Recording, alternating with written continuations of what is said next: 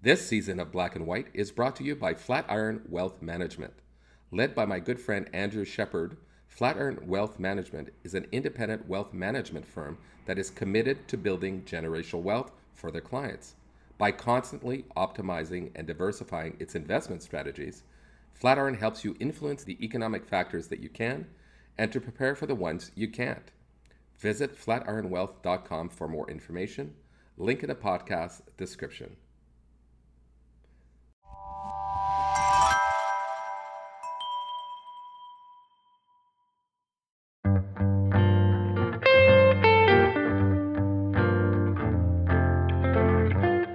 Hello, welcome back to Black and White, a rallying place where we come together to learn and hold everyone gently to account. A podcast for the ally in all of us. I'm your host, Stephen Dorsey. Black and White is recorded in Toronto, Canada on the traditional territory of many nations, including the Mississaugas of the Credit, the Anishinaabe, the Chippewa, the Haudenosaunee, and the Wendat peoples, and now home to many diverse First Nations, Inuit, and Métis peoples. My guest today is Manny Jules, the Chief Commissioner of First Nations Tax Commission, the organization that supports and advances First Nation taxation under the FMA and the Indian Act. Manny Jules is also the former chief of the Tk'emlúps Squaxin First Nation, where the former Kamloops Residential School is located, and where in May 2021, 215 unmarked graves were discovered. The school was closed in 1969 after 80 years, and most tragically after thousands upon thousands of young Indigenous children, loved ones, were taken and mistreated at the residential school by government and religious institution representatives who were supposed to take care and educate them. We'll get into that and more later. Manny Jules is a respected champion for rights of Indigenous people, and I'm thrilled he could join us today. Welcome to Black and White, Manny Jules. Thanks for this opportunity, Stephen. Looking forward to the discussion. I want to thank you for accepting my invitation. I saw you on The Fifth Estate, which is a show on the CBC, and it was a documentary on the Kamloops Residential School. And I remember listening to you, and I mean, there was so many emotional testimonies in that program. But one of the things that really struck me was your focus on reconciliation, and that really had an impact on me. And as we were just talking before we started recording, I'm from BC, and I spent a lot of time in Kamloops and have many memorable moments of, Spool Mac days. And, right? By the way, that's Kamloops spelled backwards for those who don't got. And Kamloops is in British Columbia in the interior. So let's start at the beginning here and just kind of in your current role as the Chief Commissioner of the FNTC, and more specifically, why that work is so important in terms of First Nation jurisdiction and governance. So maybe tell us a little bit more about the First Nations Taxation Commission and why it's critical for Indigenous people in this country. Well, I've been doing this work now for about 48 years. And really, when you take into account how long I've been attending meetings since I've been about 15 years old with my dad. And really, I view this as a continuation of my dad's work, which he started in the early 1960s. The reason taxation is so important is that we need independent resourcing outside of the federal and provincial governments. And this is the very foundation of government. So you need two foundational institutions, if you will. One regards land. If you don't have land and if you don't have tax, you're not a government, you're a dependent. And I want to move away from dependence. I want my people to be able to stand up on their own 2 feet, make contributions to our own betterment, so that we can be successful partners in the Federation. It's interesting you mentioned land and taxes, and when I went to Australia and I'm there as a proud Canadian and talking about what all the great things we're doing for Indigenous people in Canada, and Australia should learn from us, and because, they were notorious for mistreating their Aborigine people is what they called. And, I used to say, what are you talking? We gave them land, and they don't have to pay taxes, and we pay for them to university, right? A bunch of nonsense, obviously, as I came to understand. So, it's so interesting how there's a complete disconnect, but you're looking at this in terms of land and taxation and the management of that as a necessity for Indigenous people, but as a way to have a nation-to-nation relationship with the governments. Oh, it's absolutely foundational. All of this was taken away from us. When you mention Australia, you and I couldn't go to Australia and settle until after 1972. Crazy. And so it's a crazy world we live in. But, this goes right back to how we were colonized, how our rights were taken away, particularly our ability to be able to look after ourselves. And this goes back to one individual. His name is Duncan Campbell Scott. He was the author of the residential school system. And he also took away our fiscal powers. And by that, I mean our ability to be able to raise taxes. And we spell it TAKSIS. And that's a Chinook spelling. And so we had a trade language that we spoke here in the Pacific Northwest. And so we understood the concept of taxation, an incredibly important part of our governance structure. And he took that away in 1927 after 15 hours of parliamentary discussions. He was the principal. Our leader at the time, Andy Paul from the Squamish First Nation in British Columbia, had 15 minutes. Wow. And so they took away our ability to be able to tax. That meant that we couldn't look after ourselves. We had to be completely dependent on the federal government for any infrastructure. Up until that point, if we needed to have a building built, we built it ourselves. If we needed an irrigation system, we built it ourselves. After that, because we couldn't raise money on our own, it meant we had to have our hand out to the federal government. And then when you look at the creation of Indian reserves, an Indian reserve is simply whose title is vested in Her Majesty. And we have the use and benefit of that land. And that means to this day, we have got what I consider a huge deficit, a $175 billion credit deficit. Because we can't utilize our land as collateral. Our members can't be bonded. And if you can't be bonded, you can't get into small business.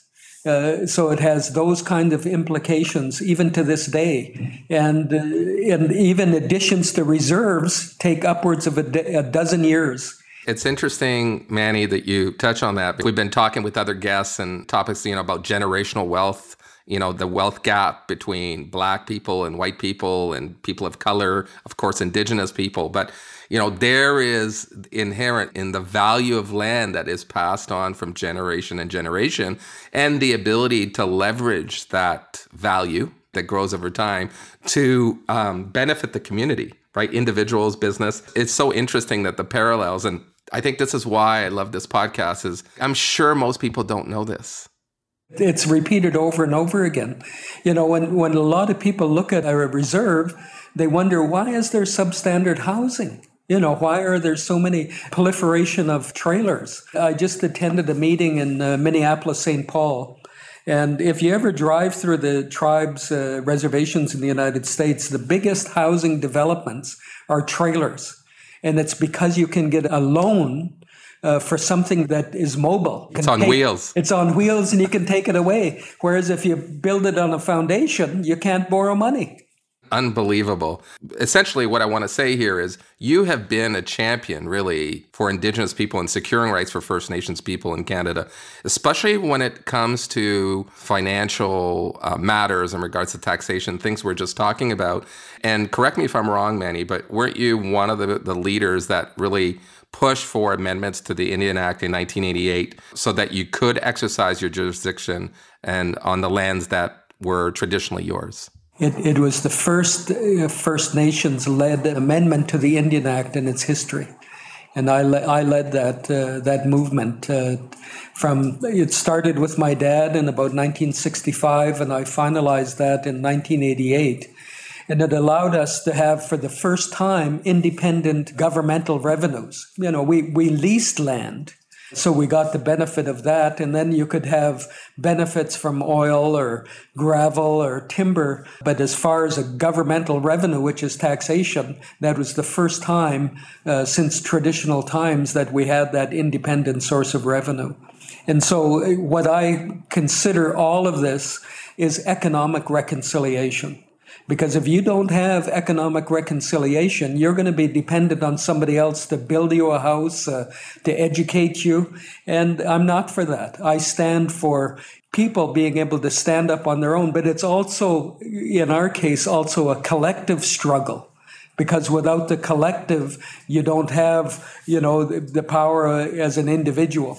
So it's incredible. It's amazing. Let's go back. You've mentioned your father twice, and yes, I feel that he was probably a bit of a hero for you. And I'm always super interested in meeting amazing leaders like yourself who inspire others and have moved the ball down the field, if you will, from throughout their lives and careers. So maybe take us back, Manny, to the beginning.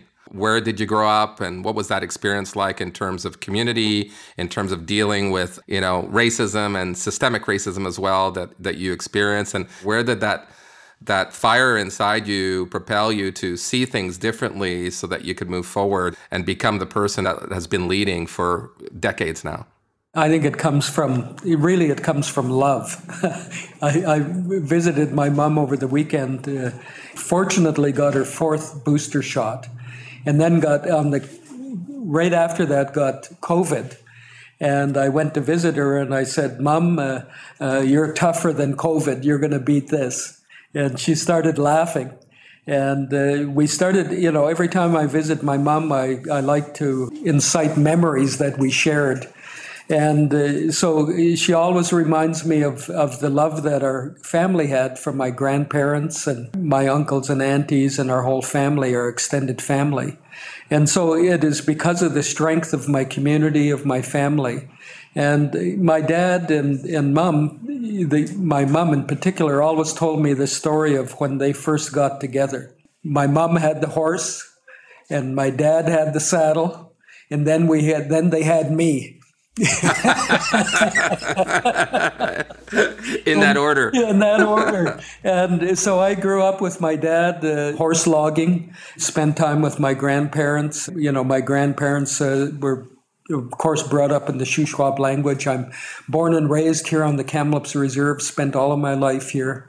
And my inspiration is my people. The reason I chose public service is really because of my mom and dad. And that all goes back to my attending the formation of the Union of BC Indian Chiefs in November of 1969. I started attending meetings with my dad when he was chief of my community here, going through what they called the consultation process on the white paper policy, and which was a Trudeau the Elder, an assimilationist approach. And of course, my community and every other one across the country completely rejected that. We said we didn't want to be assimilated. We wanted to be able to have our governments be able to stand up. And so attending a meeting when I was 17 years old where you had virtually 99% of the communities, here in my own community of Kamloops, it was part of the residential school where they met. It was the gymnasium. We now call the gymnasium Maugason Square Gardens. And so I, skipped out a week with my mom and dad's permission and listened to incredible leaders from around the province, which was echoed, right across the country. And so that was my inspiration. That's what really led me to seek public office. I was elected as a council member in November of 1974. I along with a number of my friends, wanted to go down to Santa Fe Indian Art School. Okay.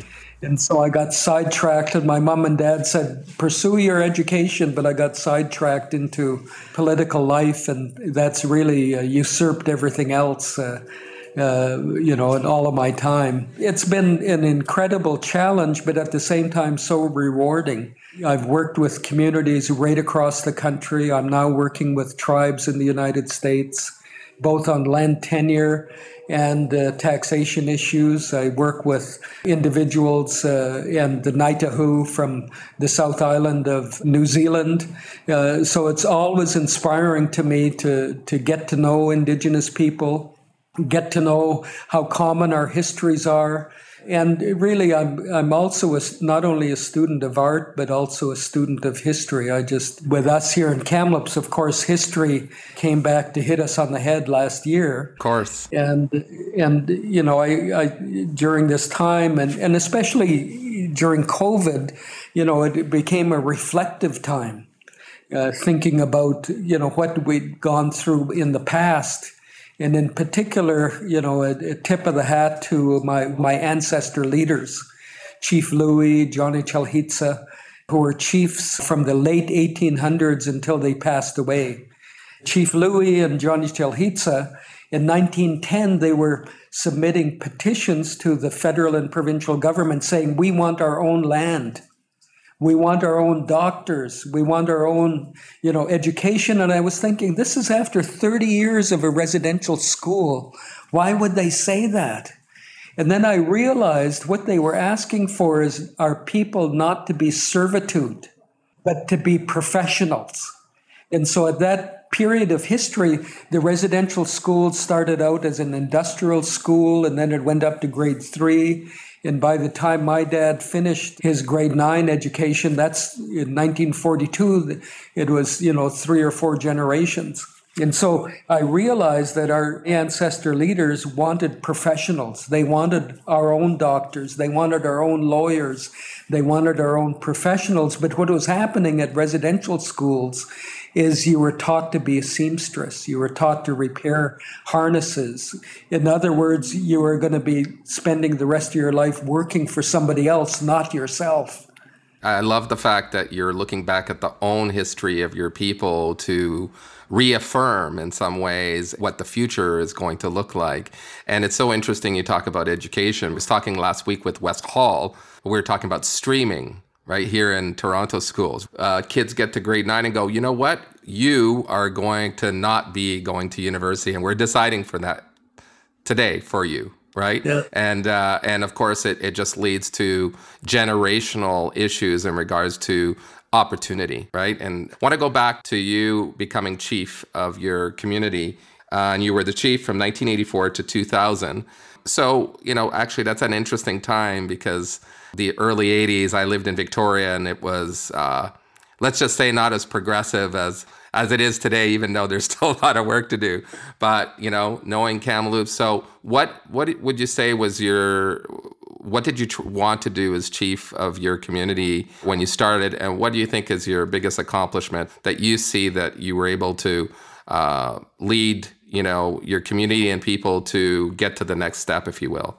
I'll back up a couple of steps. When we first started going into town, into the city, we didn't have running water, and my dad would go over, we'd get a haircut. And I always like to acknowledge the Beatles and allowing us to grow our hair long again.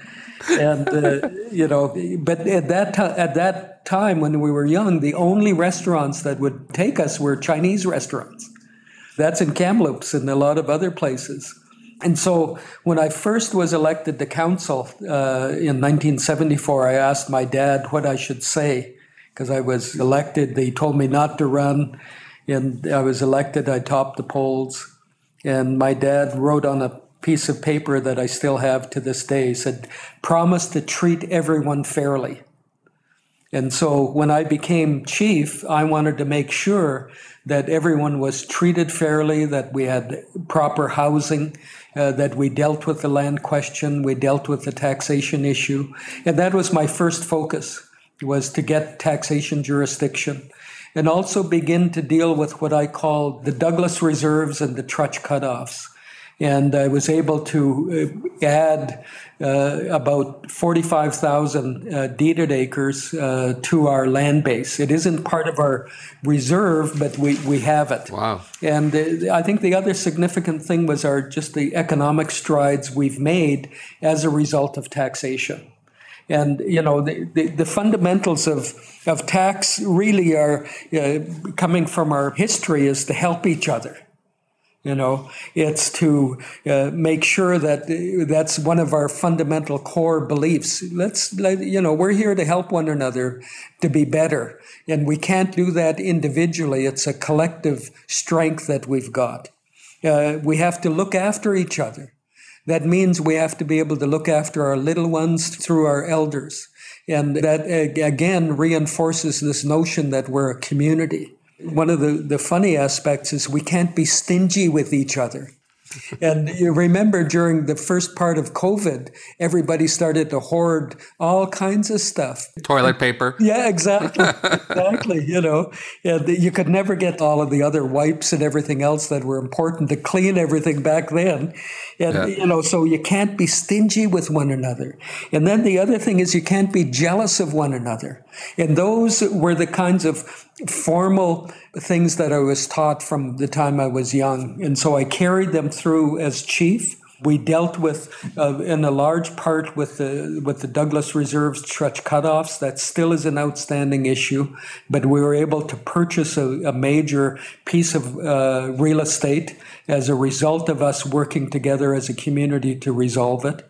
We've made incredible strides. You formed the Shuswap Nation Tribal Council in the 1970s.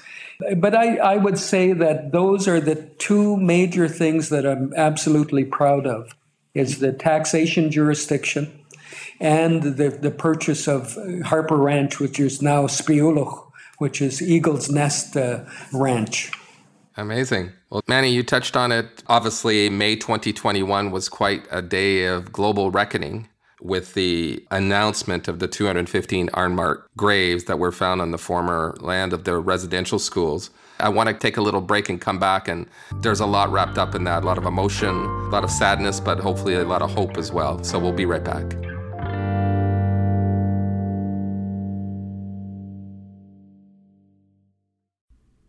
Hey everyone, if you've listened to season 1 of Black and White, you know that my amazing guests and I have often discussed the wealth gap issue that persists between the BIPOC and non-BIPOC communities. Disadvantage of opportunity caused in part by wealth inequalities is something I know firsthand as a Black man who started out in life from challenging circumstances.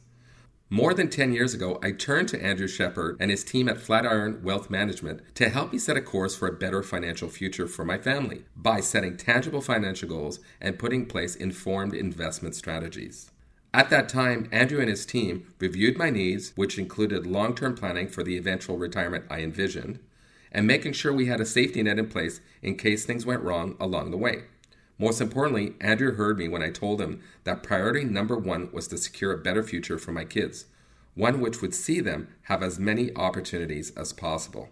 Through a collaborative process, the Flatiron team recommended a strategy for my kids, which included a savings plan, partly anchored in a governmental educational savings program, combined with a participatory insurance product that would allow my kids to have millions of dollars of life insurance coverage, paid for in 20 years at the lowest cost possible. Surprising to me, this plan would also enable my kids to borrow from the insurance policy to pay for college, to put a down payment on a house, or to invest in a business. Key foundational pillars to building generational wealth. It's truly been an amazing 10 years with Flatiron. I've seen the direct benefit of their financial management services. Positive forward momentum realized year after year. If you're in need of solid financial management advisory services, give Andrew and his team at Flatiron a call. You'll be happy you did.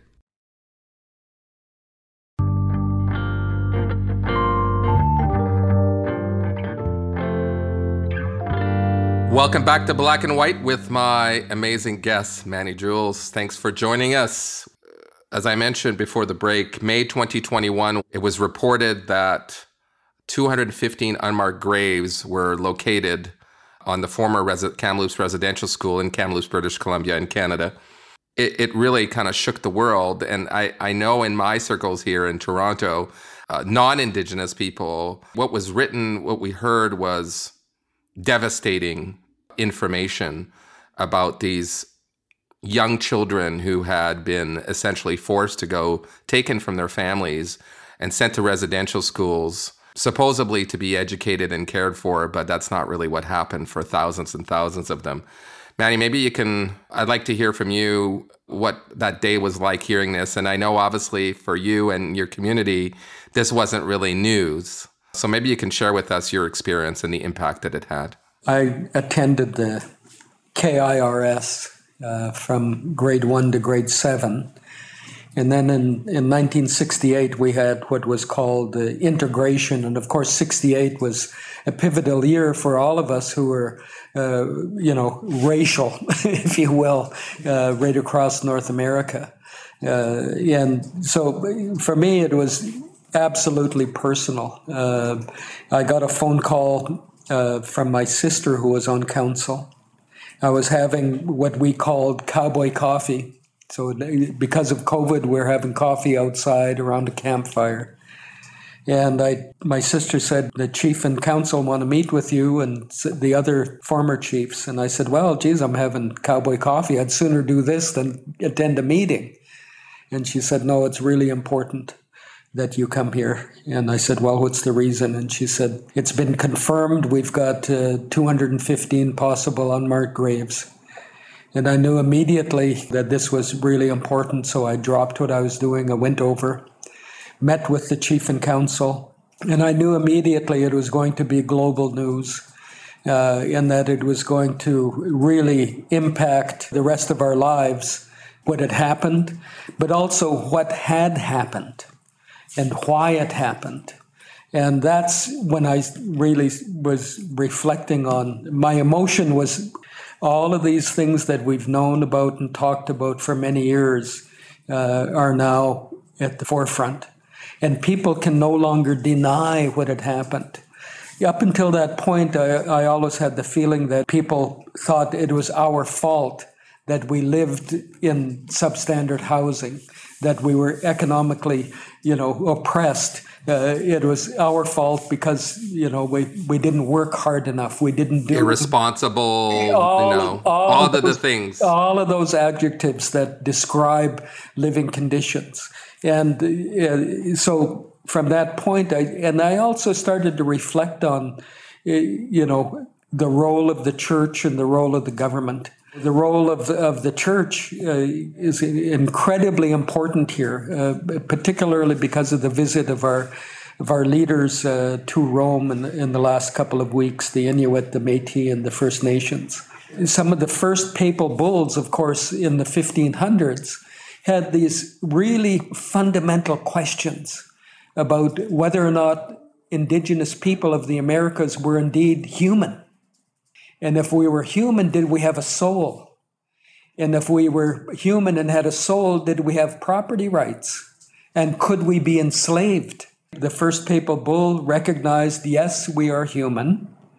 Yes, we had a soul. And yes, we had property rights and we shouldn't be enslaved. And then Cortez, of course, 2 years later, all of that was overturned.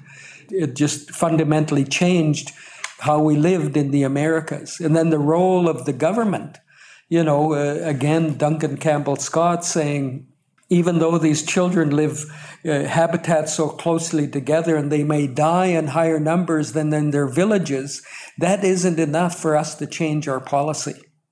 And it was because of his policy that these children couldn't be sent home, because the government didn't want to spend the money to send them home. And then the other thing that was striking to me and is all of those kids, and it goes right back to the apology of Prime Minister Harper in 2008. I always think about us at that time as being kids. We're kind of frozen in that time period. Yes. And for many years I denied that I really had, the kind of physical abuse that a lot of the other kids did. I didn't have a lot of the abuse that the others did, and it's so sad. But I always remember this one time I always said that I've prayed enough to get to heaven for me and every one of my ancestors. We skipped out of High Mass, about 4 or 5 of us, and this brother who came in and caught us in a cubicle, and he started beating us on the head with these knuckles. And it was right on top of the head so that you couldn't see any bruising or it wouldn't, and I was thinking, it's my fault because I skipped out. And then I realized later on, God, we were like 9, 10 years old. We were just little kids. And so I thought immediately about all of the ones I went to school with. And then I started getting calls from all of the people that I still remain friends with. And a lot of them were just, this is how they treated us. They treated us no better than animals. They didn't care for us. And it was all of those emotions about who they were, who I went to the school with. It was just a traumatic day, and it still is, because there's so many unresolved issues. And now that, we've got visitors coming up from Guatemala talking about their horrendous situation that they went through during their turbulent times. And of course, Pope Francis himself, he had to deal with the missing in Argentina. And so, of course, I remember that as well. Yeah, exactly. And so we're not strangers to this. But what happened is that people kind of just compartmentalize it and put it aside, saying, this is something that happened in the past that isn't of the present, but it is very much in the present. So back to 2008, I went to the Yukon, part of the Governor General's Leadership Conference. I write about it in my book, and we had all these amazing leaders coming to speak to us at the plenary. And Phil Fontaine, who was then the chief of the Assembly of First Nation, he was supposed to speak to us about leadership and community. He said, I'm not going to talk to you about that today. I'm going to talk to you about my residential school story. And I'm going, residential school story? Like, I know there's an apology happening in a few days in Ottawa. Mm-hmm. I paid a little bit of attention, but I wasn't 100% sure. I remember him starting the story, and of course, you could hear a pin drop, and then you could hear people crying, as I was. I had to actually step outside in the cold Banff air, filled with so much shame and the fact that I didn't understand. I never knew anything about this, and that this had happened. So back to Chief Fontaine, I remember, he said this many times in reports, but, that he did that too, as you described, put things in compartments, right? Mm-hmm. Even amongst his own friends who are also survivors, they used to tell jokes about what happened to them as a way to partially deal with the trauma. It's amazing what the human mind will do, right, to get people through these kinds of horrible moments in their lives. Well, it's a coping mechanism, because otherwise you can never deal with that kind of reality. You have to accept that it happened, and and that's what reconciliation's all about. And that's one of the things that, I'd mentioned, is that reconciliation you can never do just by talking to yourself. Reconciliation for us as Canadians means dialogue. It means learning, in essence, what had happened over a very traumatic past, but also never forgetting it, but finding a way to move forward. Because if we don't, as a society, we'll never be able to truly reconcile with each other. And that's why the visit of Pope Francis was important, but it's only the beginning. What has to happen is reconciliation has to happen here. Let's get into this, because this is actually the number one reason I wanted to have a conversation with you today, Manny. Because I like your perspective on that, and I think we need to go further to try and explain to people. So let me just take one moment to orient the audience a little bit here. Starting in 2007, the Canadian government, in collaboration with Indigenous people in Canada, created the Truth and Reconciliation Commission that actually lasted 6 years. There was $75 million invested, 6,500 witnesses spoke in front of the commission, which resulted in a call to action, 94 calls to action that covered child welfare, education, language and culture, health, justice, equity in the legal system, and more. And even today now, all these years later, you can correct me if I'm wrong, but the vast majority have yet to be fully implemented, if my research is correct. Here's where I'd like your guidance. I've spoken to many people, non-Indigenous people, and talked about truth and reconciliation. They are unclear as to what we mean by reconciliation. And just last week, I was speaking with a number of Indigenous people, and they couldn't seem to fully agree on what reconciliation should be or what it was. So from your perspective, give us a sense of what reconciliation actually means and what does it look like in practice? Well, let me start by again reiterating reconciliation doesn't happen by talking to yourself. It can only happen as a society. And in order to do that, there has to be a recognition by the society that, yes, there were wrongs done as a result, direct result of colonization, that there was an approach taken by government and church to take away our language, history, and culture. And there has to be a concerted effort to work together to try to bring back as much as possible that.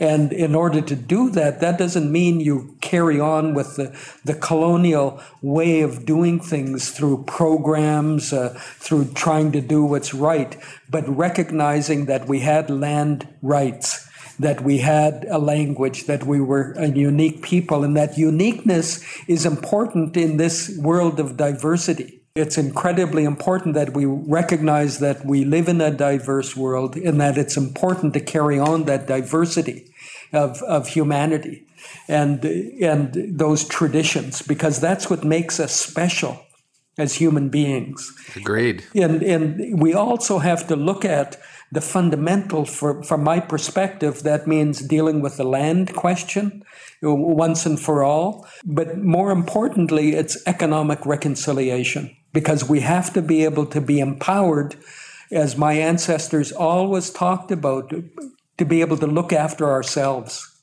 And when we can look after ourselves, that means we can be more productive in Canada, in the global, every sense of the word, globally.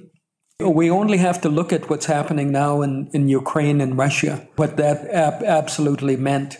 I can sympathize completely with the Ukrainian people. They've got the fight of their lives for democracy, for their land rights, for their history, for their culture, their freedom of choice. Freedom of choice, all of those things that we say we want for ourselves. And that means supporting them. But at the same time, for us here domestically, that means working with Indigenous people. And we have to reach out, like what we had to do to get our vote. And I recognize every time it was because of the veterans who fought in the Boer War, the First World War, the Second World War, that gave us what we've got. Because when they came back, they realized, hey, we're not even considered a citizen of Canada. We weren't considered until 1958. Exactly. We couldn't exercise a vote here in the province of British Columbia until after the Second World War.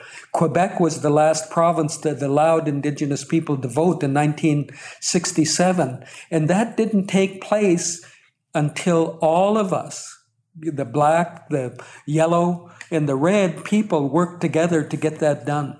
By the way, that's 1967. I was born in 1966. When I speak to my friends and I say, this is like not really history in a book. It's like, I was born. Yeah, that's right. Well, it's like my son said, and I was talking about the end of residential schools and the move towards a residential school, like where you had a residence. He said that's when Star Wars came out. No, exactly. I attended a vigil in my neighborhood, that were happening all over the country in regards to the news of the residential schools and the unmarked graves. And it's mostly a white neighborhood, good people, progressive, And like I say in my book, I'm a glass half full kind of guy. So if someone's taking a little step forward, I want to encourage them to take more steps. Right. But I heard people going, oh, yeah, everyone felt good. They went to a vigil. I took my children. I thought it was really well organized. It was very respectful.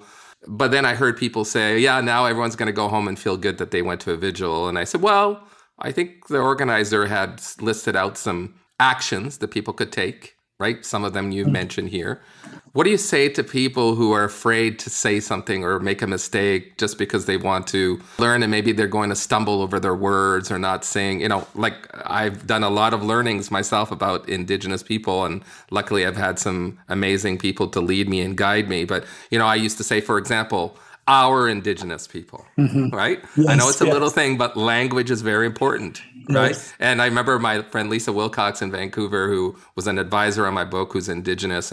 And she said, we're not your people. Right? She gently scolded me along the way. Right. And with the Black Lives Matter movement, people are going, Stephen, should I put a black box on my Facebook post to show solidarity? And, so what do you say to people about just doing and taking some steps forward to help with reconciliation? Well, again, to quote Bob, you have to free yourself from mental slavery. And that's the key here, is once you begin to make those steps, it forever changes your life. And so much of it is just about that. You have to begin that education process. A lot of it is your own self-awareness, your own self-journey. And through that, we'll all be better people. But don't be afraid to make mistakes. I've made so many mistakes over my life. And that's, hell on earth is regret. Exactly. I am with you. I agree. Well, I love that. So we had First Nation, Métis, Inuit leaders and representative delegates who traveled to the Vatican. I believe they were there for a week, and they had audiences with Pope Francis. There were many testimonies of residential school stories. There was exchange of culture through music and storytelling, which was amazing. And then at least I was surprised that the Pope actually, he didn't apologize on behalf of the church, but he did apologize for the deplorable abuses at residential schools that Catholic priests and others had committed. What do you make of that monumental moment? What does it represent to you? What do you think it represents to Indigenous people?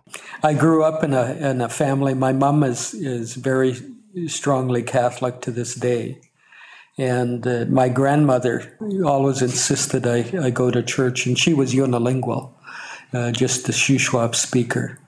And so we have a long tradition of Catholicism here in my community. But the relationship started with Father Demers in the 1850s. It was strengthened with Father Lejeune in the 1870s until he passed away. And it was through Father Lejeune that we developed the written Chinook language, which is an important aspect of our teachings to this day, because he was from Brittany in France, and we raised money for a visit for Johnny Chalhitsa and Chief Louis to visit the Pope in 1904, to talk about the land question, to talk about our jurisdiction. And that was brought about through Father Lejeune.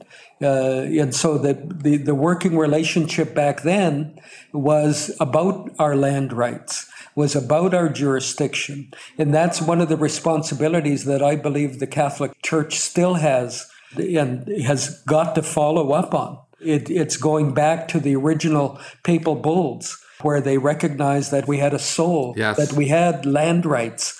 All of those aspects of the church are incredibly important. And you also have to remember the context of the church has been around for getting on to 2,000 years. And, they were writing about Genghis Khan, in 1100.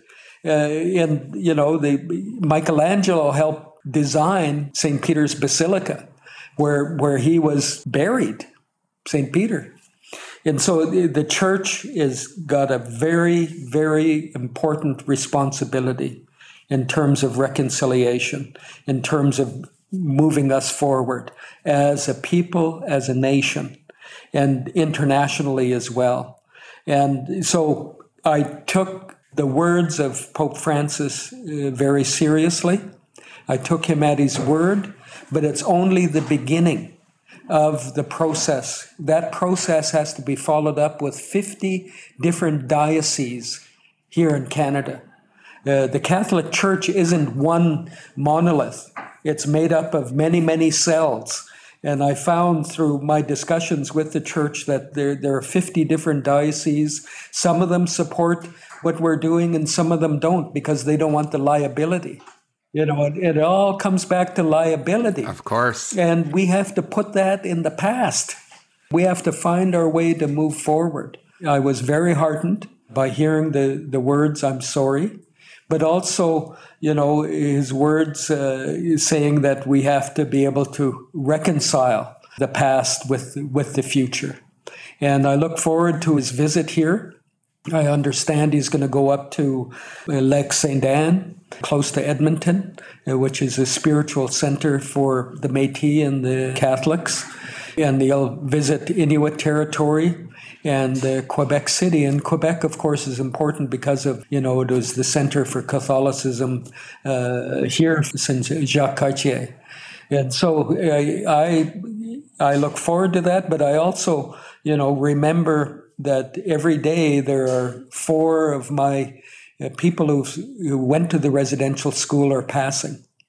And I don't want to, have more people that I went to the residential school pass on without seeing true reconciliation happen between First Nations and the church, and just as importantly with the government, who has to take responsibility for what happened because it was their legislation, their laws that the church enforced.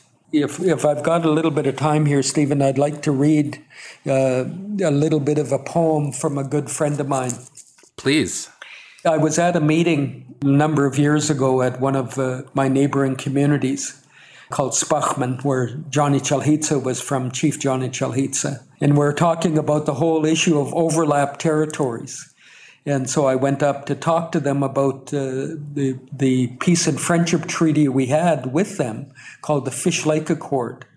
And we were living through an arms race between Indigenous people, and whoever had the better arms was more in control. Yeah. And we were killing one another at a rate that our elders said that has to stop. And so there was an exchange of children so that they would be raised by one another's communities. And we put down the arms. We said from this day forward, we're going to be allies. And I reinforced that. And we had a ceremony after that to reinforce the Fish Lake Accord. And I was driving back home after the meeting, and the engine on my truck blew. And so I was stranded on the side of the road, and I started hitchhiking. A couple of cars went by, and then another car picked me up, and I was looking at this guy, and I was thinking, God, he looks familiar. And we were talking, and I said, geez, do you know Dennis Saddleman? And he looked at me, giving me kind of a toothless grin, saying, that's me. And he became what he calls a word warrior, a poet. And I'll just read the last little bit of me. I stood up and I told the monster I must go. Ahead of me is my life. My people are waiting for me. I was at the door of my Chevy pony. The monster spoke, hey, you forgot something. I turned around and I saw a ghost child running down the cement steps. It ran towards me and it entered my body. I looked over to the monster and I was surprised. I wasn't looking at a monster anymore. I was looking at an old school. In my heart, I thought, this is where I earned my diploma of survival. I was looking at an old residential school who became my elder of my memories. I was looking at a tall building with 4 stories. Stories of hope, stories of dreams, stories of renewal, and stories of tomorrow. That's by my good friend Dennis Saddleman. Wow. Thank you for sharing, Manny. Really beautiful, beautiful. I just was visualizing it all. It's amazing how words are so powerful. Oh, it's well, that's how we communicate. Amazing. Yeah. I liked what you said before about, we're at the end of the beginning. Yes. Right? Yeah, that's right. We have much work to do. I always try to end my podcast and are you hopeful for what's to come? Yeah, I'm cursed with being an optimist. Me too. And it's always a joy to me to visit with somebody who's also an optimist, who shares life's passions, but also life's challenges.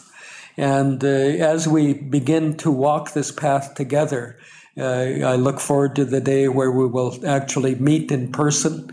And I look forward to the day where all of us in this country will walk the same path towards reconciliation. Amazing. I can't tell you how delighted it's been to spend this time with you. We'll have to figure out where we are on this planet and make sure we're in the same place. Manny, Jules, thank you so much for being with us. Thank you for your time, and miigwech. Thanks for listening to Black and White. If you've enjoyed today's conversation, please be sure to subscribe to the show on your favorite podcast app. Black and White is a production of Evergreen Podcasts. Special thanks to engineer Ian Douglas, my producer and sound designer Noah Fouts, and executive producers Gerardo Orlando and David Allen Moss. A reminder that my book, Black and White, An Intimate Multicultural Perspective on White Advantage and the Path to Change, is now available online and in bookstores across the US and Canada. I'm Stephen Dorsey, reminding all of us that we can all be better, do better, so that eventually we can all live better together.